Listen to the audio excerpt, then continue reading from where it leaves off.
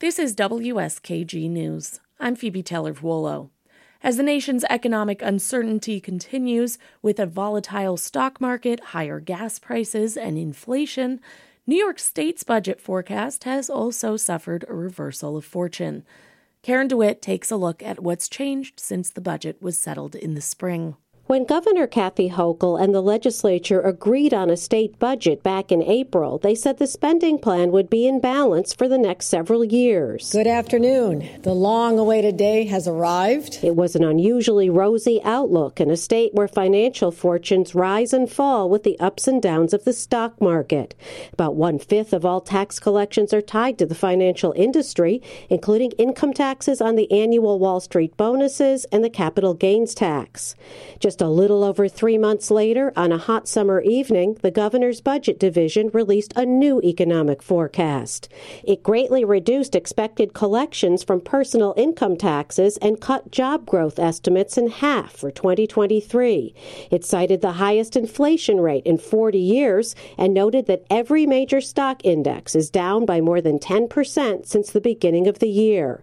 As a result, projected budget deficits are back beginning in 2023, with a $310 million gap for the next fiscal year. That's expected to balloon to $6.2 billion by 2027 if the current rate of state spending continues.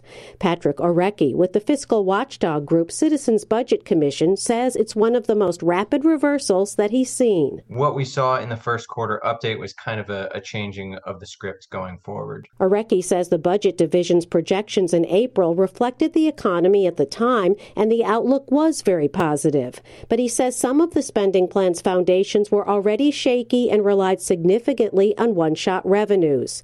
For instance, one of those costs is a pandemic-related federal grant. It provides over $800 million for 1 million additional New Yorkers to enroll in Medicaid. That aid is ending, but Governor Hochul has not yet ended the pandemic state of emergency declaration, so the state will have to pick up the tab for those costs. Orecki credits the budget office for coming clean on the impending shortfalls, but he says it would be smart to take some steps now to avoid the future deficits. He says state spending growth is much higher than in previous years at about 12% compared to about 3 to 4% per year in the past decade. Spending growth is well above trend, so need to start thinking about where there are cost savings opportunities in the out years to start to close those gaps. One contributor to the spending increase is Hochul's plan to pump $10 billion into the state's health care workforce over the next 5 years. Recently, Hochul distributed some of that money when she announced the first phase of a bonus pay program for healthcare workers. Hochul says the workers went through a lot during COVID and are overworked and underpaid. She says it's also in New York's interest to retain them. It's not just a crisis for these workers, it's a crisis for all of us who really need that health care as well. Orecki says the healthcare workforce spending would be easier to reduce because not all of the money has been committed yet. He says health care represents the biggest part of the budget, followed by spending on schools and then the state's workforce. That's 2 out of every $3 that you spend is in those programs. Orecki says Hochul and her budget staff should not, however, follow some past practices for a quick fix. They include actions by former Governor Andrew Cuomo. Cuomo had pledged to limit state spending growth to 2% per year.